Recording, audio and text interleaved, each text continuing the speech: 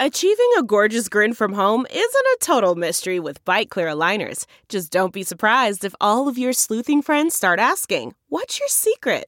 Begin by ordering your at-home impression kit today for only $14.95. Bite Clear aligners are doctor-directed and delivered to your door. Treatment costs thousands less than braces. Plus, they offer flexible financing, accept eligible insurance, and you can pay with your HSA FSA. Get 80% off your impression kit when you use code WONDERY at Byte.com. That's BYTE.com. Start your confidence journey today with Byte. Delve into the shadows of the mind with Sleeping Dogs, a gripping murder mystery starring Academy Award winner Russell Crowe. Now available on digital. Crowe portrays an ex-homicide detective unraveling a brutal murder he can't recall. Uncovering secrets from his past, he learns a chilling truth. It's best to let sleeping dogs lie. Visit sleepingdogsmovie.com/Wondery to watch Sleeping Dogs, now on digital. That's sleepingdogsmovie.com/Wondery. This episode of Speaking of Bitcoin on the CoinDesk Podcast Network is brought to you by crystalblockchain.com. So are you into cryptocurrencies? Yeah. Bitcoin or Ethereum? Bitcoin. Oh, me too. Bitcoin Core or Bitcoin Cash? Bitcoin Core. Oh, me too. Bitcoin Core pre-SegWit or post-SegWit? Bitcoin Core post-SegWit. Oh, me too. Bitcoin Core post-SegWit with Taproot? Oh, yeah. Bitcoin Core post-SegWit with Taproot. Me too.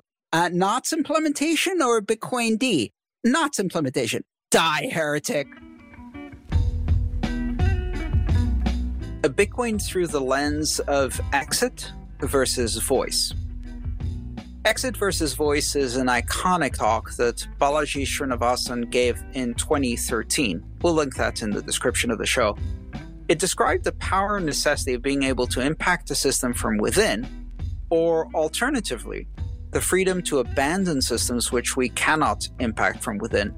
If you lack the ability to exit, chances are good you also have no voice, because without the ability to exit, there is no or else that allows you to withdraw your consent from the system. In the past, we've discussed how the money we use is very much a slave to this same dynamic. The inability to move out of a fiat system, lacking Bitcoin, means you have little hope of a dysfunctional fiat system changing because there is no alternative. So, how do things change when we actually have an alternative? My name is Andreas Simantonopoulos, and this is Speaking of Bitcoin. I'm joined, as always, by the other hosts of Speaking of Bitcoin, Dr. Stephanie Murphy. Hi. And Jonathan Mohan. Hey, hey. Adam is out this week. So the way I think of voice and exit, I don't know exactly where I first heard of it. This talk, even though as cool as it was not the first time that this idea was introduced. I've actually heard it not as exit versus voice, but as voice and exit. And I believe I've even heard of an event called like the Voice and Exit Conference or something like this. Maybe that's where I heard of it. But as far as I understood it, the idea is that this is how you make sure that your boundaries and your human rights and your autonomy and all the things that are sacred and important to us as human beings are kept intact and are not trampled on.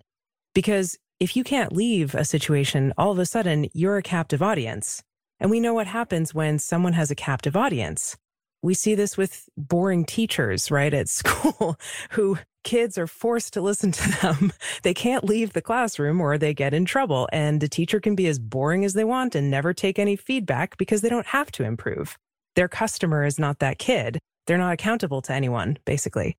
And it gets worse and worse. You know, if you think about an abusive relationship, for example, like on a personal level, if you're married to someone and you're legally bound to them and they're abusing you, yes, you can leave, but not in every country in the world. In some countries, it's very difficult or impossible to get divorced, right? Even if there is spousal abuse going on. In some cases, people don't consider what's happening to you abuse, even though, you know, in other places in the world, they would consider it. So, you know, if someone has a captive audience, they can get away with treating you worse. And the same thing with governments. I think we've posed the question on the show before, do we have an abusive relationship with government? And I could say you certainly have a captive audience when it comes to governments, because there's a lot of people who aren't even elected. They're appointed. And in some cases, they're appointed to positions for life. And they end up making the rules that really affect everyone else's lives. I mean, look at just what's happening with COVID. A lot of the people making these rules are appointed. They're not elected, and they're making rules that affect everyone's lives that we have to follow. And so you can say that they have a captive audience and they're not really accountable to anyone. And so if you're not able to leave a situation, you could say, okay, well, you should at least have some say in how you're treated and what the rules are and what rights you have, I guess. If you can't leave a system, then you should at least be able to kind of change it to make it better for you. But if you can't change a system, it's basically like you have no leverage. And it's the same thing as having a captive audience. So I just think of these as basic human rights kind of stuff and basic things that keep people's boundaries and their autonomy and their personhood intact. Well, the Balaji Srinivasan's particular talk started with voice, meaning that you start working within the system that you are in and you attempt to change it from within by using your voice and whatever political power you have. An exit becomes necessary only when you no longer have the power of voice. But at the same time, if exit is never possible, then that also means that your voice isn't powerful. So the simple ability to exit makes your voice within the system stronger, because if you have an alternative, you can speak more forcefully when you're trying to work within the system. The trite kind of slogan that you often hear, which is similar, which is there are three elements of political power: the soapbox, the ballot box, the ammo box, right? I thought it was 4 because the jury box is in there too or something. Okay, well, we can add more boxes, but right. I'd rather have the jury box than the ammo box. But yeah, it's the same general idea, right? Which is that if you are constrained from exercising your power in participatory, cooperative ways within the institutions of power that already exist, then you go outside those, either by leaving or by breaking down those institutions of power.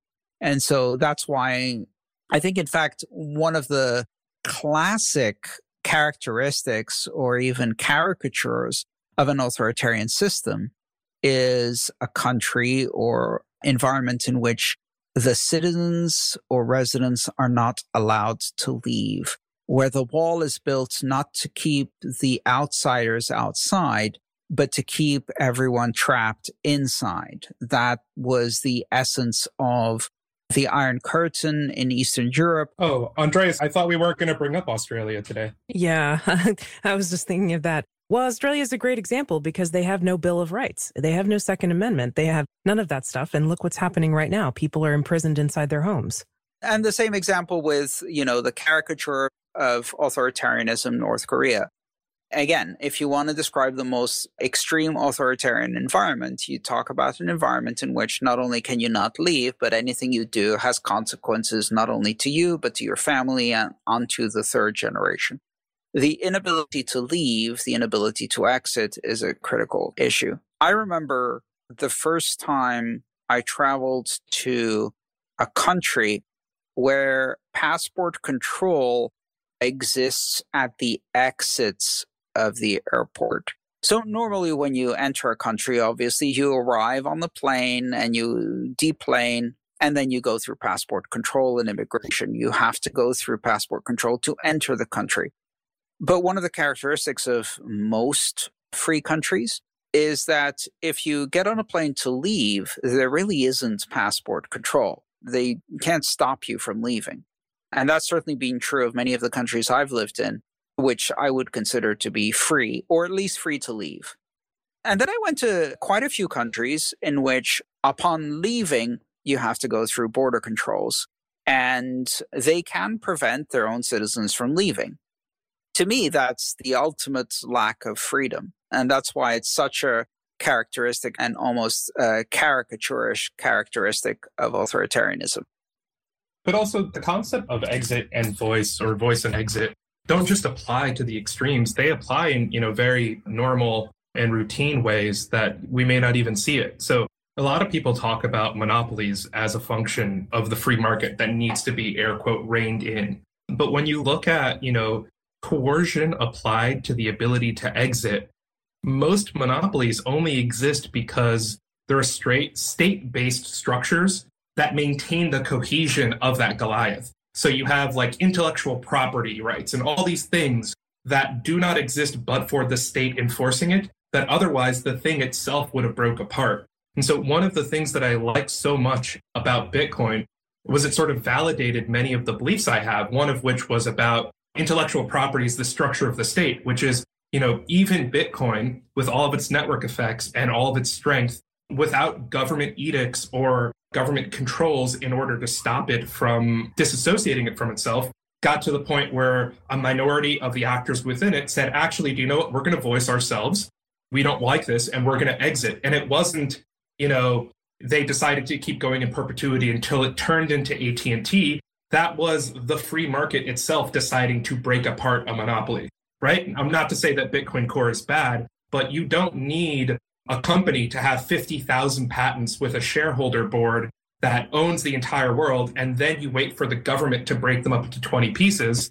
The Bitcoin world shows that, in a truly free market where people have the rights to associate and disassociate whenever they want, that voice and exit applies and even makes a better society and a better product, because you don't even get monopolies, because monopolies inherently start to dissolve themselves. That's a great example. And to clarify for the listeners who may not be familiar with this particular aspect of history, what Jonathan's talking about is the ability that exists in most blockchains to simply fork. Forking simply means if you change the rules and you have enough of a minority to be able to sustain a new set of rules, no one's going to necessarily follow you, but you can exit.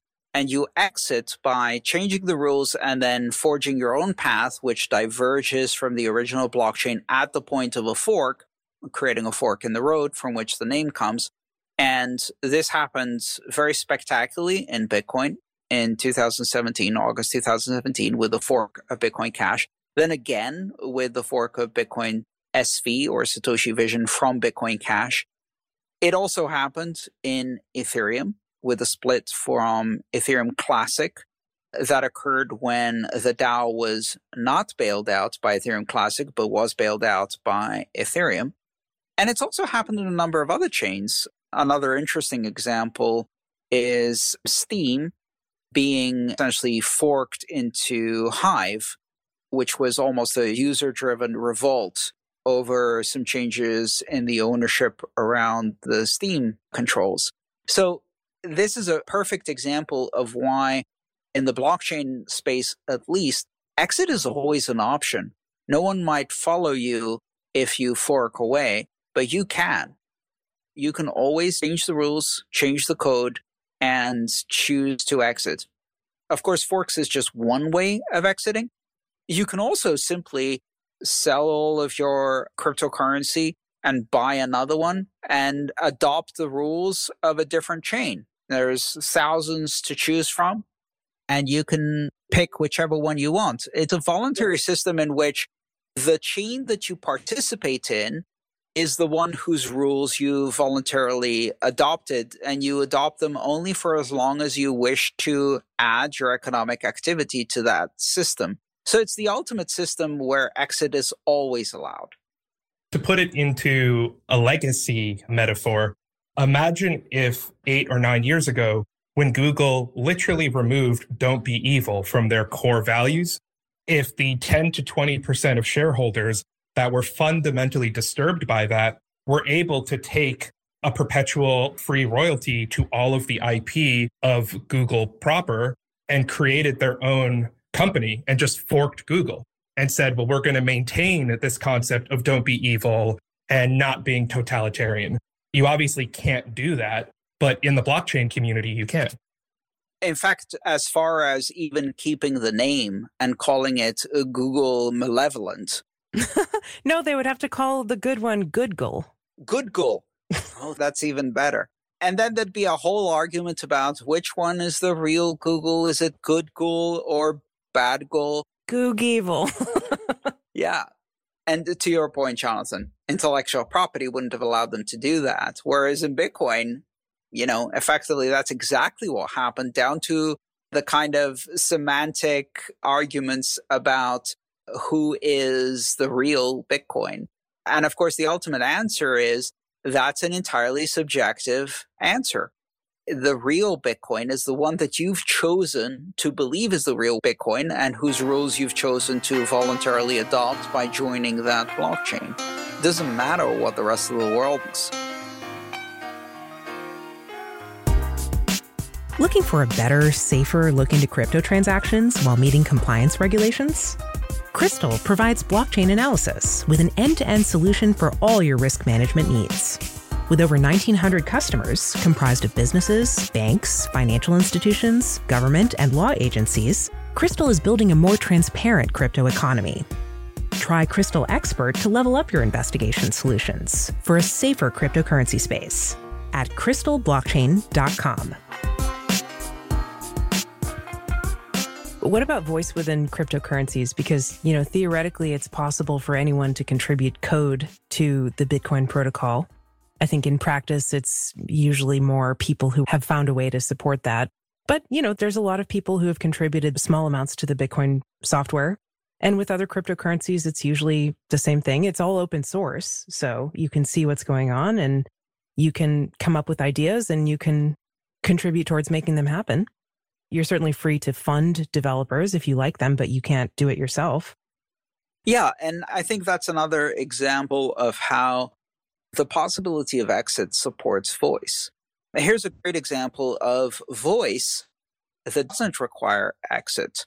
One of the Bitcoin core developers who has long been a bit of a curmudgeon and outsider in their opinions, in terms of popularity contests at least, is Luke Dasher, or Luke Dash Jr., depending on how you want to pronounce that. And Luke has taken a very contrarian view to a lot of the conventional wisdom positions of other Bitcoin core developers and often gone against overwhelming majorities of core developers who disagree with him. And Luke has been publishing, I think since 2014, an alternative implementation of Bitcoin Core called Knots, which you can download and compile and run, that is consensus compliant with Bitcoin Core, but which implements specific policies. And essentially it embodies Luke's values and positions in a piece of software. And Luke didn't exit by forking. He simply has chosen to provide an alternative perspective. And that alternative perspective happens to be code you can run to join that perspective. And there are a few people who run Knots instead, and it has parallel releases. That's an interesting kind of experiment there. In Ethereum, similarly, you have a bunch of different client implementations that represent often very different perspectives and approaches to how the code should be managed and written, in the form of the Go Ethereum client Geth and the Parity Ethereum client written in Rust. Different philosophies, again, consensus compliant, but offering a significantly different user experience for those who decide to use those different clients. So there is actually, even within blockchains, even within the fairly strict constraints of consensus, there is enough room to have a couple of differing opinions which don't diverge from consensus, but give people an ability to express voice. I'm really fascinated by the concept of consensus. And the more we start to learn about Bitcoin and the more the adoption grows, the more it feels like we're reinventing old forms of theological discussions. And so when you're talking about, Luke Jr.'s implementation and how it's consensus compliant, but has a different take on everything else, it's sort of like how when you go to church and you start doing Our Father, and then all the Catholics sit down, but all the Protestants keep talking because they have an extra sentence or two. It's they all have the same hard rules, but there's all these edge differences that ultimately mean it's different in flavor and feel, but it's still fundamentally the same thing. Reminds me of that old joke where two people meet at a bridge and one of them goes, "Hey, are you from around here?" "Yeah." "Do you believe in God?" "Yeah, I do." Me too." "Oh, that's awesome. Are you Catholic or Protestant?" Protestant." "Oh, awesome. Me too." "Evangelical or Reformist Protestant?" "Evangelical Protestant." "Oh, great. Me too." Great Lakes region Protestant or Southern Baptist Protestant?" "Oh, Great Lakes region Protestant." "Oh, awesome. Me too." Great Lakes region Southern District Protestant or Great Lakes region Northern District Protestant?" "Great Lakes region Southern District Protestant." "Oh, great. Me too." "Great Lakes region Southern District Reform of 1772 or Great Lakes region Southern District Reform of 1867?" "Oh, Great Lakes region Southern District Reform of 1867. Die, heretic!" And then I push them off the bridge. Sorry for stealing that comedy sketch from someone else. We could do a similar sketch for a blockchain, right? "So are you into cryptocurrencies?" "Yeah." "Bitcoin or Ethereum?" "Bitcoin." "Oh, me too." "Bitcoin Core or Bitcoin Cash?" Bitcoin Core." "Oh, me too." "Bitcoin Core pre-SegWit or post-SegWit?" Bitcoin Core post-SegWit." "Oh, me too." "Bitcoin Core post-SegWit with Taproot?" "Oh, yeah, Bitcoin Core post-SegWit with Taproot." "Me too." "NOTS implementation or Bitcoin D?" "NOTS implementation." Die, heretic! Yeah, that's so true. Sometimes people are the most harsh on the people they agree with 95% instead of the people they agree with like 25%. Yeah, meanwhile, there's a guy whistling past this whole conversation going, "IOTA solves all of these problems." That needs to be a cartoon. It's the uncanny valley of tolerance, right? So it's the closer somebody looks identical to you is the closer they trigger an immune response into killing something that looks like a mutant, right? It's like, what is it? Your killer T cells kill cells that might become cancerous. And so your immune system kills things that are not the body, and killer T cells kill cells that look like they've mutated. It's sort of like the closer you become identical to another person, the more you go from not activating their white blood cells, but activating their killer T cells into killing something that looks like it's mutating. Which kind of makes tricky this whole balance between voice and exit. So while blockchains give you tremendous opportunities for religious schism, factionalization, reform, protest movements, and Protestant movements, nailing a new declaration onto the walls of Bitcoin Core or whatever. While they give you a lot of options for exit, in fact, because of consensus, the options for voice are rather limited. Is that a good thing or a bad thing? I would say it depends on whether you want to change the system from the inside. If you're like, oh, it's pretty good, but it just needs a few tweaks. Or if you're like, no, burn it all to the ground. Let's start over. The system is rotten to the core. I want nothing to do with it.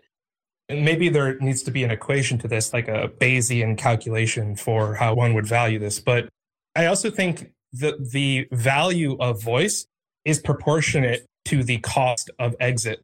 And so, whereas in Bitcoin, some people may perceive that they don't have an impactful voice, the cost of exiting is so near to zero that should be factored into the function of voice that they have within it. Versus, for instance, like people saying, well, if you don't like the fact that it's now illegal for you to leave your home after 5 p.m., you could just leave the country. But you also can't do that right now because we're not issuing passports for people to leave the country. And no other country is letting people from our country leave. It's like the voice is important when exit is costly. And it's not that voice is unimportant when exit is cheap. It's just that I think you need to evaluate it in whole, like an aggregate number. Well, if I combine these two positions, and I think what you said, Stephanie, and the follow-up from Jonathan really have a beautiful synergy to them, both points with great merit. In an environment where the people who are involved in blockchains, by very definition, are the kinds of people who are not interested in changing the system from within. Otherwise, they'd be trying to change the banking system, the fiat system, the political system of nation states based on fiat currencies. Once they exited from that, possibly at great personal cost at first, certainly in terms of their reputation as a kook in their family and broader community, then exiting once again because they disagree with the blockchain conventional wisdom or consensus to form a fork, and then exiting once again to form another fork. Once you start forking, it's very difficult to stop. And those who are most prone to forking will fork again. Once a forker, always a forker, like my mom said. So that's really interesting because exit seems to be the MO or the obvious choice for those who are in the Bitcoin and even the broader blockchain space. In fact, many of the people who are interested in things other than Bitcoin in the blockchain space exited from Bitcoin in order to get there. So they're already one exit in. Why not three? And to Jonathan's point, if the cost of exit is zero, which in blockchains, it almost always is zero, you might even pay a small social cost. You might become a pariah.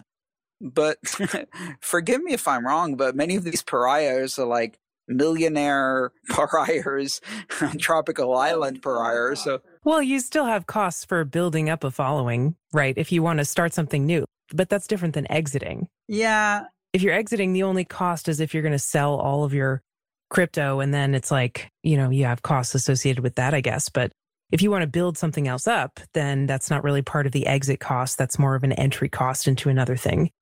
Can we all take a moment and just pour out a metaphorical amount of beer out on the road for Mike Hearn, who decided to sell all of his Bitcoin in 2016, said, "I am leaving." And then people accused him of front running the market because after he announced that he was done with Bitcoin, it went down like 10%.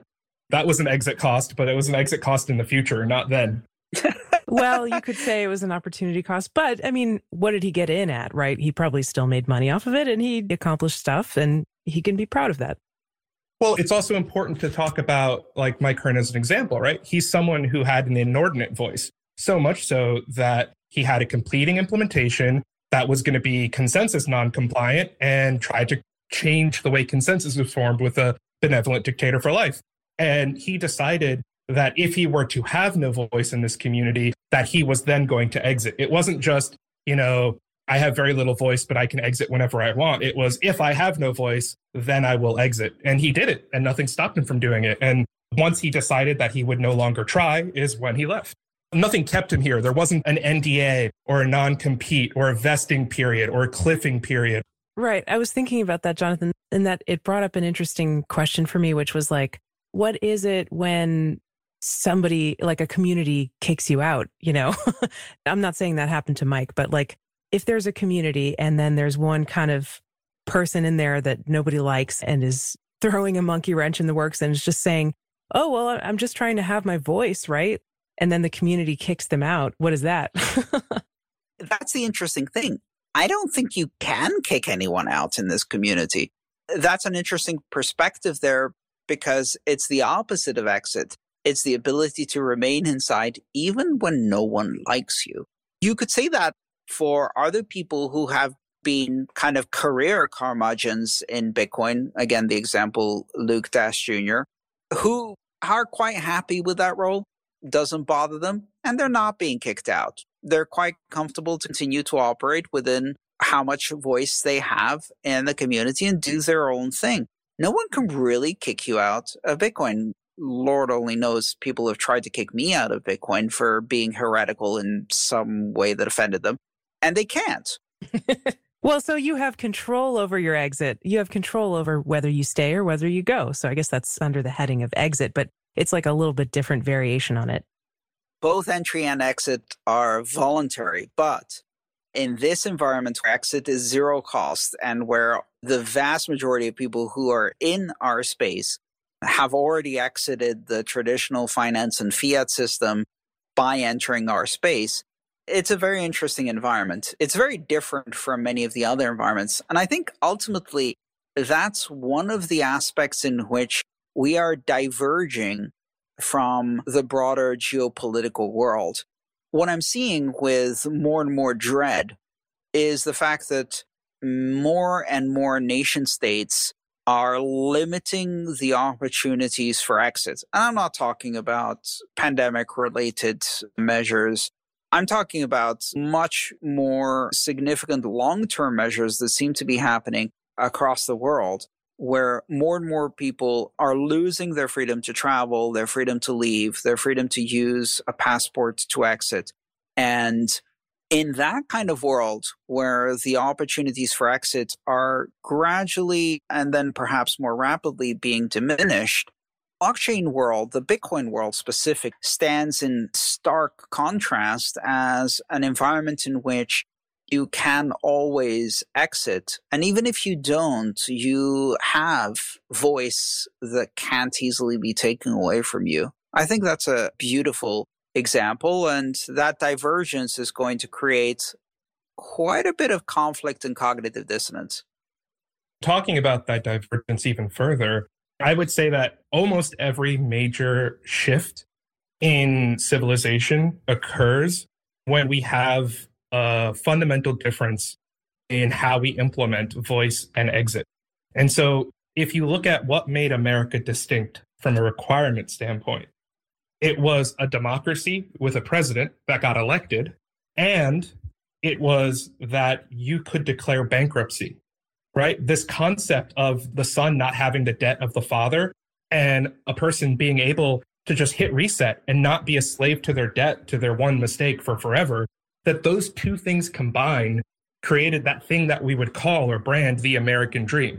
And it's whenever we iterate another phase shift in how you can express your voice and how you can exit, that we create new types of community and more growth in what it means to be people. And I think that whatever the delta was between the British debt slavery and kingdom to America's democracy and bankruptcy, I think blockchain provides, because everyone can have a voice that's based upon merit. And to the extent that they don't like that structure, they can leave at any time and retain the same level of involvement that they had from before.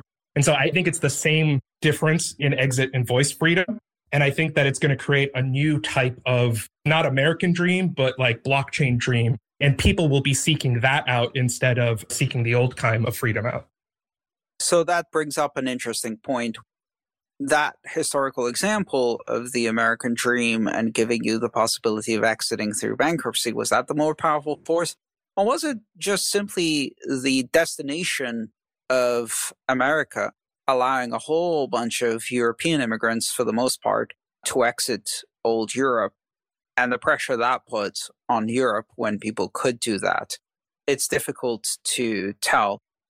Nowadays, I think exit is, to Balaji Srinivasan's talk, much less a physical act. I think that was one of the big points of his talk, was that in the past, exit was very much a physical act, and that carries significant costs, financial costs, but also disruption, community loss, etc., etc.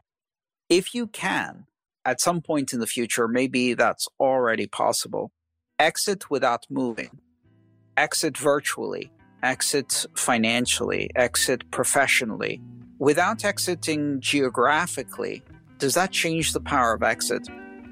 Anyway, if you're interested in some of those thoughts, it's really worth watching that particular talk with Balaji Srinivasan. We'll link to that talk in the show notes so you can do a deep dive. And that's all the time we have for this episode of Speaking of Bitcoin. Thank you very much for listening. Today's show featured Jonathan Mohan, Stephanie Murphy, and myself, Andreas Amantonopoulos. Adam B. Levine was out for this week. This episode featured music by Jared Rubens and Gertie Beats, with editing by Jonas. You can send us an email at adam@speakingofbitcoin.show, or leave us a review on your favorite podcast player. Until next time, thanks for listening.